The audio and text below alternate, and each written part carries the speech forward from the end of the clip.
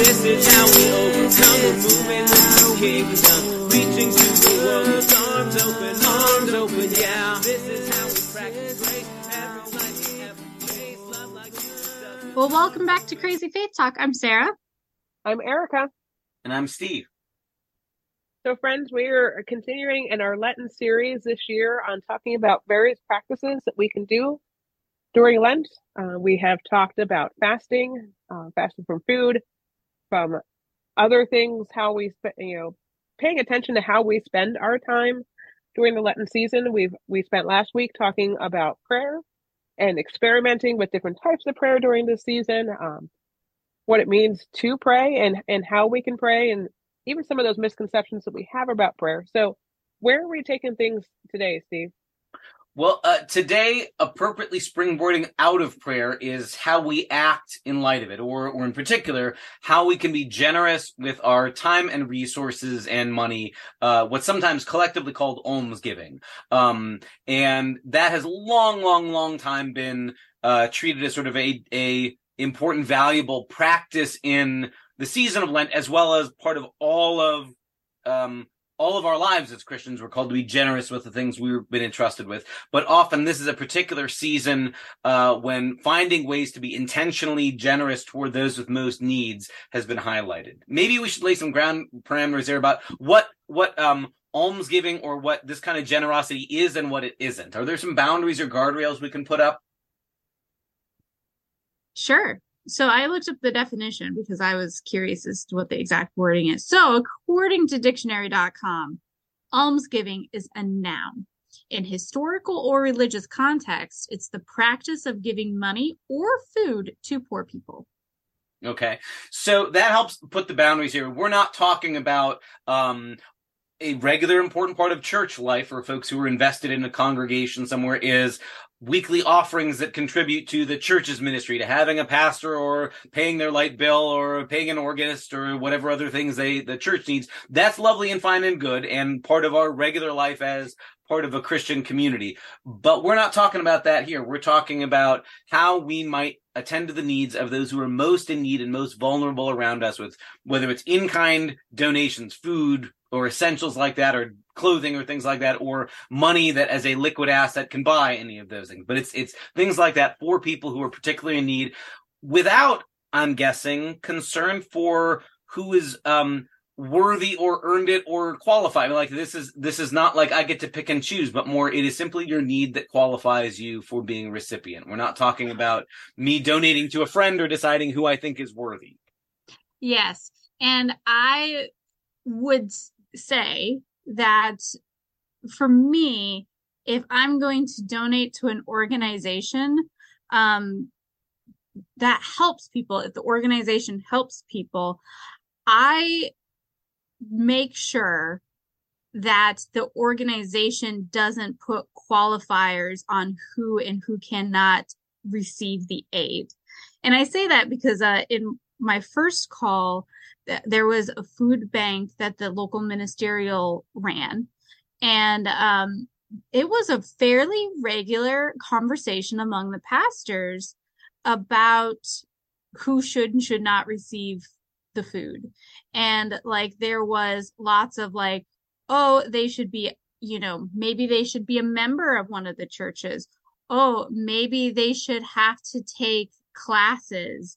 Maybe they should have to do X, Y, and Z. And that always made me super uncomfortable. That's like, no, you all, like, these people are hungry. They're not coming here to try to scam us out of a box of Hamburger Helper. Like, this is, an affront to their dignity that they have to come and ask for food. Let's not give them more hoops to jump through in order to feed their family tonight. Like, let's not do that. So I try to, if I'm going to support an organization financially, I try to make sure that they are going to treat people with dignity. And if that organization won't do that, then I'm going to find another organization that will. I think that's such a helpful place to start too. not only because, as you point out, like it strips people of dignity already, and then certainly makes it more complicated. If somebody is already in a position of being financially pinched and they may be working multiple jobs already, now saying, sorry, you have to also make room in your schedule to take my class because I think you need to learn financial literacy. Man, there's a lot of judgment on my part, and I've made their life that much more complicated for what, as you point out, is the box of hamburger helper. Like, we're not like guarding the bank vault here of, stacks of $100 bills here. But also I think, and to me, this is a part of why this is helpful to talk about as a spiritual practice, in a particular season. Part of what it does to practice generosity is it shapes shapes my character to live and operate out of an economy of grace because I'm someone who's been graced by God as well. And without the practice of generosity intentionally, regardless of who I think is worthy or do I like you or would I like what you post on social media or not, no, you're the neighbor in front of me. You're the person who has need here. Giving with that kind of unconditionality is a part of how I learn what it is to be graced and unconditionally loved by God as well. And that's why I guess for me, I see this as not just a way of helping the neighbor, but part of how God also shapes me and helps me to grow in love is there's got to be a certain amount of skin in the game of how do I give from my resource, from my abundance for somebody else, and how do I learn what it is to be humble enough to recognize I've been graced as well. In a lot of ways, Steve, I think what you're describing sounds a whole lot like pay it forward, right? That in some ways, yeah, like God has gifted me with these things, and now I'm going to pay it forward. Yeah, to others. And I guess I think in a way, long before that was a tagline or a motto or a slogan, Christianity at its best has especially the witness of the whole New Testament operates on that logic of we've been loved by God first, therefore we love. We've been shown grace from God, therefore we show grace to others. Mm-hmm. And that without regular practice of generosity that is sort of recklessly gracious, that is audacious in those ways, we end up turning it into a you've earned it because I think you're worthy, or you've earned it because I think you were good enough, or something like that. And it becomes real easy to decide to become gatekeepers of goodness rather than that's not how God has loved us. God has not put strings or conditions. God has loved us even while we were enemies of God, right? So it sounds like the bar is pretty low for God. And if that's the case, then yeah, we're called to have that kind of approach to how we are generous toward others. And that has a way of changing our relationship with neighbors too. It has a way of putting a check on my impulse to be judgmental toward other people. I think it also gives us a way of being able to pray for people. Yeah. Say more about that. Like, so in my circles, there's quite a bit of discussion about how awful, like, thoughts and prayers are on social media, right? Because it's just something you say and like there's no follow through. And I think that almsgiving is a really great way to live out your prayer life. Yeah. Right? Like if you're going to say that you're going to pray for this person and this situation halfway across the world, or this or that or that, almsgiving is a way for you to actually do something about those prayers. Because by all means, I think prayers are great. You see a national tragedy happening, yes, pray for it by all means. But there's usually something you can do to help, whether it's donating to the a relief organization, or research or something. Like there are ways that you could actually put your money where your mouth is. Yeah. And so I think almsgiving is a great way to do something beyond the hashtag thoughts and prayers. So I think that that's a good way that you can connect prayer and almsgiving. This reminds me of a line you probably heard, Sarah, a handful of times in seminary, because we had some professors who overlapped. We had a New Testament professor who used to talk about that line from Jesus in the Sermon on the Mount, where your treasure is, there your heart will be also. He used to say, that's not a threat or a gauge, that's a promise, that if you want to change where your heart is, put your treasure toward where you want your heart to be and watch how it changes the direction of your heart. And so, like, if we want to become people who care about our neighbors, well, part of how you do that is you move beyond empty talk, which is easy and cheap and real easy to be said or done just for the show of it. But if you really want to grow in care for neighbors, if you want to become someone who's capable of loving better, it requires putting your treasure there. So whether that's your time, which is a form of what we treasure, or our money, which is another form in that our treasure comes in, but put what you value most there and watch how your heart follows along. And again, like that's in some ways so countercultural thinking. Sometimes we're used to, well, you want what you want, you care about what you care about, you can't change that. No, we can change the things that we care about. And if you've ever been moved to a place of, why am I so apathetic about the needs of neighbors far away? Or why is it that I've not paid attention to the people in my own community who are hungry or don't know where the next meal comes from? Or why is it that so easily I just change the channel when there's a bad story on the news rather than what can I do about it? Well, part of how we change is put your treasure there. Watch how that, with skin in the game, it changes the orientation of our heart. So this suddenly sounds very difficult and hard and gonna make me uncomfortable, right? Like, I think that of all of the Lenten disciplines, almsgiving is possibly the one that I struggle with the most. And I think that is in parts because I am definitely feeling the effects of the current economy. And I think that that's probably pretty common for most of our listeners, right? Like when eggs are $5 a dozen, it's, there is often not an abundance of money or resources, right? It's something that we all struggle with. And so I think that is a good acknowledgement for people who do almsgiving to recognize for themselves of, like, it's not always easy, but that doesn't mean that it's not worthwhile. Right. And with the caveat of, you can't give what you don't have. I mean, like, right. we talked last time about that whatever we do with prayer, the goal is not for us to have one more thing to beat ourselves up over.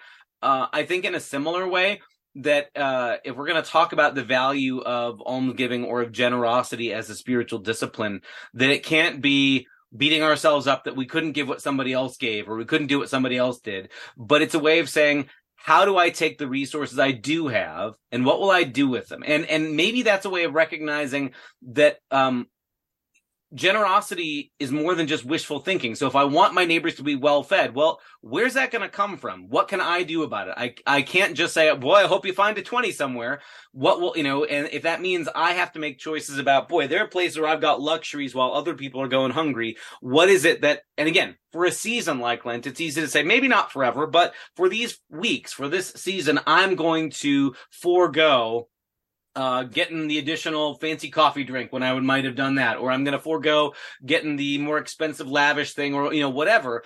And part of what that does then is, here's resource now. The money I would have spent on this or that, I can now contribute so that I'm not just sort of wishfully thinking like Marie Antoinette, let them eat cake, it will come from somewhere. I will help provide. Here's how I contribute. But also, with that sense of my connection to the giving, I guess.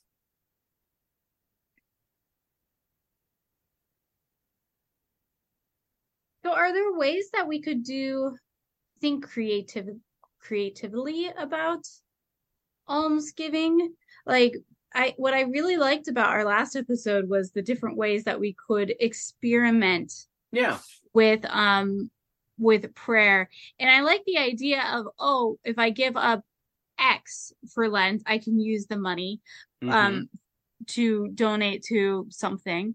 But is there other ways that we can use our imagination to think of ways that we could experiment with almsgiving? one that comes to mind right off the bat, and this is not terribly creative, but it's at least a baby step in the right direction. Like, what began on a necessity for me, I saved this big growler jar there was a brewery near the seminary where I went to seminary up at Barley's, and we had gotten a gallon growler from when we had lived there, and then we moved away from there, and there was no way to return it or anything. So now that became my change jar. And at the end of the day, like whenever not always do I have cash money anyway. Sometimes we're buying things with a card or something like that. But when there's physical change or something like that, at the end of the day, it goes out of my pockets and in the jar. And one part of what that does is it's sort of off the table. I'm not going to spend this on something else. It's set aside. But we've gotten in the habit in our house of being able to, because it's sort of out of sight, out of mind, it can be then, it's not money I'm counting on, and then that can be used generously in some way. So that can be, I remember one time, and it really did feel like there's like divine fingerprints on this whole situation. I crossed paths, I can't remember how, but with I was alerted to the need of somebody who needed hotel costs for the night. And like, it was a blizzard. It was one of those, like, somebody really needed a place for the night. And I was like, well, okay, how many? And we have some resources in our congregational line items in our budget to be able to help with needs like that. But it was like, this is going to need to be a quick turnaround. And I was like, wait a second. With the space of a day, I could get this change and see how much, and it turned out to be enough to cover their hotel bill for the night. Not at a Hilton, but at the local Holiday Inn or whatever. And it was like this cool, like, I did not even think when I was, putting in quarters and nickels and dimes all this time, what it would be used for. But this became somebody else didn't have to be in the cold tonight or sleep in their car tonight. And now I've got this sense when I put coins in there of like, I don't know what the need's going to be, but there's going to come a point and this is full again. And whether somebody comes to my attention right away, or we have the creativity of, yeah, what are all the good work being done in our community? What's a need? How could we give this? It's a way that little steps add up. That reminds me of something that some members of my congregation does. So our congregation is connected with the feeding ministry in Philadelphia that they collect frozen meals. And I'm not talking like TV dinners that you can buy at the store, but rather you take these containers that they provide you and you fill it up and you cover it up and you freeze it. And so I'm a big fan of doing the soups. Like, I like the soups, but a couple of my members really like taking the meal containers, and they'll take a bunch with them to like big holiday meals like Thanksgiving. And they will, like, after everybody's eaten, they, instead of dividing up the leftover food to, go home with people, they'll like take these containers, and as a family, they'll fill up the containers with their leftover like Thanksgiving meal or Christmas meal or just Sunday dinner. And that's how they distribute that. Like, they save the leftovers, not for themselves, but rather for others. Mm-hmm. One of the things I love about an idea like that is it so helpfully allows the creativity of like whatever you're good at cooking, whatever, that it allows you to have your special creativity. I love that notion of that it allows you to be creative when you're cooking in a way that just handing somebody a $5 bill or a $10 bill or something isn't. And it also recognizes that neighbors aren't just people we throw money at and then I check it off the list. I've cared for you enough. But like the care that you put into the food that you prepare for your own family, you can put that kind of care when you're cooking for somebody else as well. And so I may not know your name, but like this shows care and love for somebody in a way that a prepackaged fruit cup doesn't. Like you can buy essentials or get essentials from a food bank, but somebody took the time to season this right, or someone used the recipe that their grandmother had given them for making X or Y or Z. That brings love to this, and it's not just a transaction. I think about when in our congregations are a part of the local homeless ministry Family Promise, and it means sometimes we are prepare meals for a family that stays at our church, or sometimes they'll be bringing a meal to the day center where they'll have it. And again, there's that sense of here's a way of contributing not just the cost of the raw ingredients, but I'm making the lasagna that I'm going to give to them, and then I'm also making lasagna that'll be already. There's a sense of we're connected to the family as well, because we're eating the same food. It's not like we have this fancy stuff and you have to eat with, the dregs from the canned food aisle or something like that, which so often is how people think of, the food pantry of I'll give the green beans from the back of the pantry that we didn't go through. I'll donate those. And again, imagines that people who are in need don't have a worthiness of good food. Sometimes it's so easy. Well, if you're getting it for free, you should be happy with what you get. So you get the lima beans that I won't eat. Well, that feels like that's not love. That's me being a jerk and pretending. Yes. Are there other ways that you can see creativity showing up in our generosity? So something my church has done just very recently, I guess they had done it years in the past, but they started it again. And it's not in the same sense almost giving, but I could see it turn into that. Is in our latest newsletter, which we put out every other month, we have these, I think they're being called fun calendars, where on every day it has something like, it's National Pizza Day. Contribute 25 cents for every pizza topping that you like. Or, it's National Pet Day. Give 15 cents for every pet that you own. And those kind of things. We're currently using it for our trustees, but I could see that being used by a congregation to help the local food pantry or a soup kitchen, something in the area, a homeless shelter. Again, it's not a lot, but it's amazing when you start adding these things up. One of the ones that we had for February was there's 15 cents for every umbrella that you own. I have a lot of umbrellas that I didn't realize I owned until I had to start counting them. I'm like, oh, wow, I got a lot of those things. But it's kind of like the change that you talked about earlier, Steve. It doesn't seem like much, but especially if you do it as a congregation and you add all that up together, it could amount to, a lot of money if everybody actually participates and treats it faithfully and doesn't say, oh, well, I did what it said, but I'm not going to give that money today. Right. For a lot of years in this area, the Lutheran churches in the two neighboring counties around here and Lent would partner together and make contributions toward the Heifer Project, which provides animals for, people around the world that then, if it's chickens, the chickens lay eggs, and then you can harvest the eggs, or you can raise chickens, and then it goes on to the next family, the next village, that kind of thing, and all sorts of animals. And the challenge would be for the churches of Conference 4 of the Lutheran Northwest Pennsylvania Synod would raise enough each Lent for an ark, or however many arks worth of animals, which is a whole bunch of animals in heifer speak. But that it became this way of partnering with that same recognition. Each congregation, some of these were small congregations, but they could contribute and have a sense of ownership in, we did this together, and together our work that wouldn't have gone very far alone became something a lot bigger. And part of what I loved about that practice was not just the individually small contributions day after day, but also across a geographic area, that it reminded us that we're connected to each other in a way when it is really easy in the 21st century in America to pretend that you can be Christian alone. Like it's just me and my church and Jesus, or maybe just me and Jesus, but that we need one another. And that God uses all of those small efforts together in big ways, all put together. Our districts in our conference have connections with districts in the Zimbabwe conference over in Africa. Yeah. And a lot of this, each district kind of has its own project.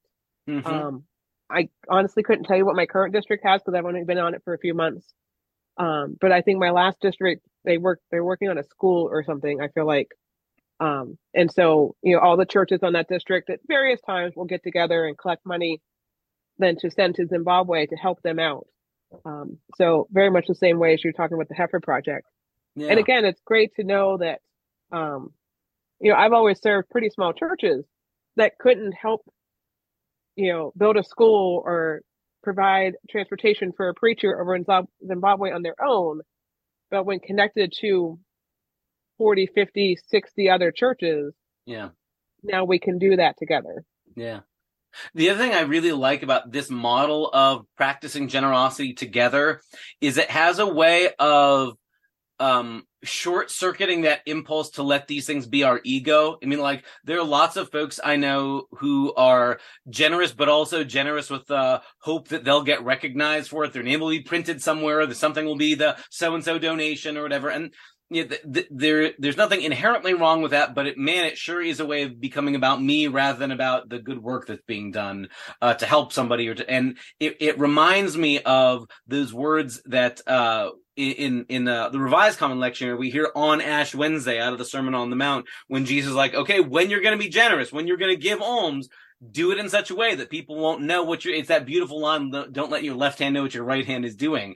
But there's something lovely about that idea of what if you were freed from worrying about anybody else giving you credit or getting recognition for it. And it was just about, this is something that needs to be done so that neighbors can be taken care of. So let's do that together. And when it's all the churches together in one district helping build the school somewhere else in Africa, or it's the Heifer Project, for an ARC, or the meals program that you're talking about, Sarah.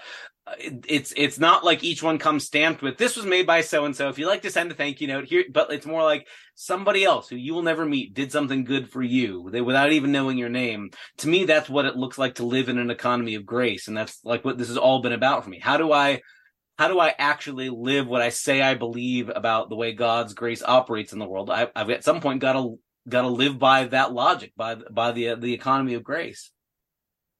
And to me, in so many ways, this is just really just taking seriously that powerful passage of the letter of James, where he's talking about eventually it becomes a conversation about faith and works, but it starts out like, if I say to a neighbor who's cold and hungry, be well fed, on your way now, I haven't done anything. But if I actually take care of the neighbor, it means not just saying good words to them, but that I need to offer help for them. How do I take care of the neighbor in need? And that if our spirituality ends at wishes or thoughts and that never translate into action, I'm not really sure we really care about people. We're not really growing in love. Preach it. You know that line of Frederick Douglass, who said, I prayed for freedom for a long time and nothing happened until I started praying with my feet, when he finally escaped to freedom. There's something that is really, really honest about that, and that if we're going to be people who have something to do with living out the love we met in Jesus, it's going to mean we move beyond empty words and move into action. So words are fine, but words without action that back it up are just a show. Yeah. So then, yeah, I mean, like we're winding down our time in Lent here. We're running out of weeks, which is a lovely thing. The seasons come and go, but we hope at least in these weeks so far, we've given you some ideas for ways that whether this year or in future years, this season can be fruitful for you in growing in love, which is in so many ways what this is all about. As well as these Lenten practices, you could do at any time. So even if, it's the second to last week of Lent, if you are suddenly inspired to try a new practice, you could go ahead and start today. You don't have to wait until next Ash Wednesday. Preach and if it. you want to say it's for the next 40 days, even though that will be now into Easter time, that's fine too. God's not going to hold it against you. So with that in mind, we'll invite you. Maybe your spiritual practice will be listening to a podcast like Crazy Faith Talk. If so, we'll be there for you next time here on Crazy Faith Talk. Yeah. Bye.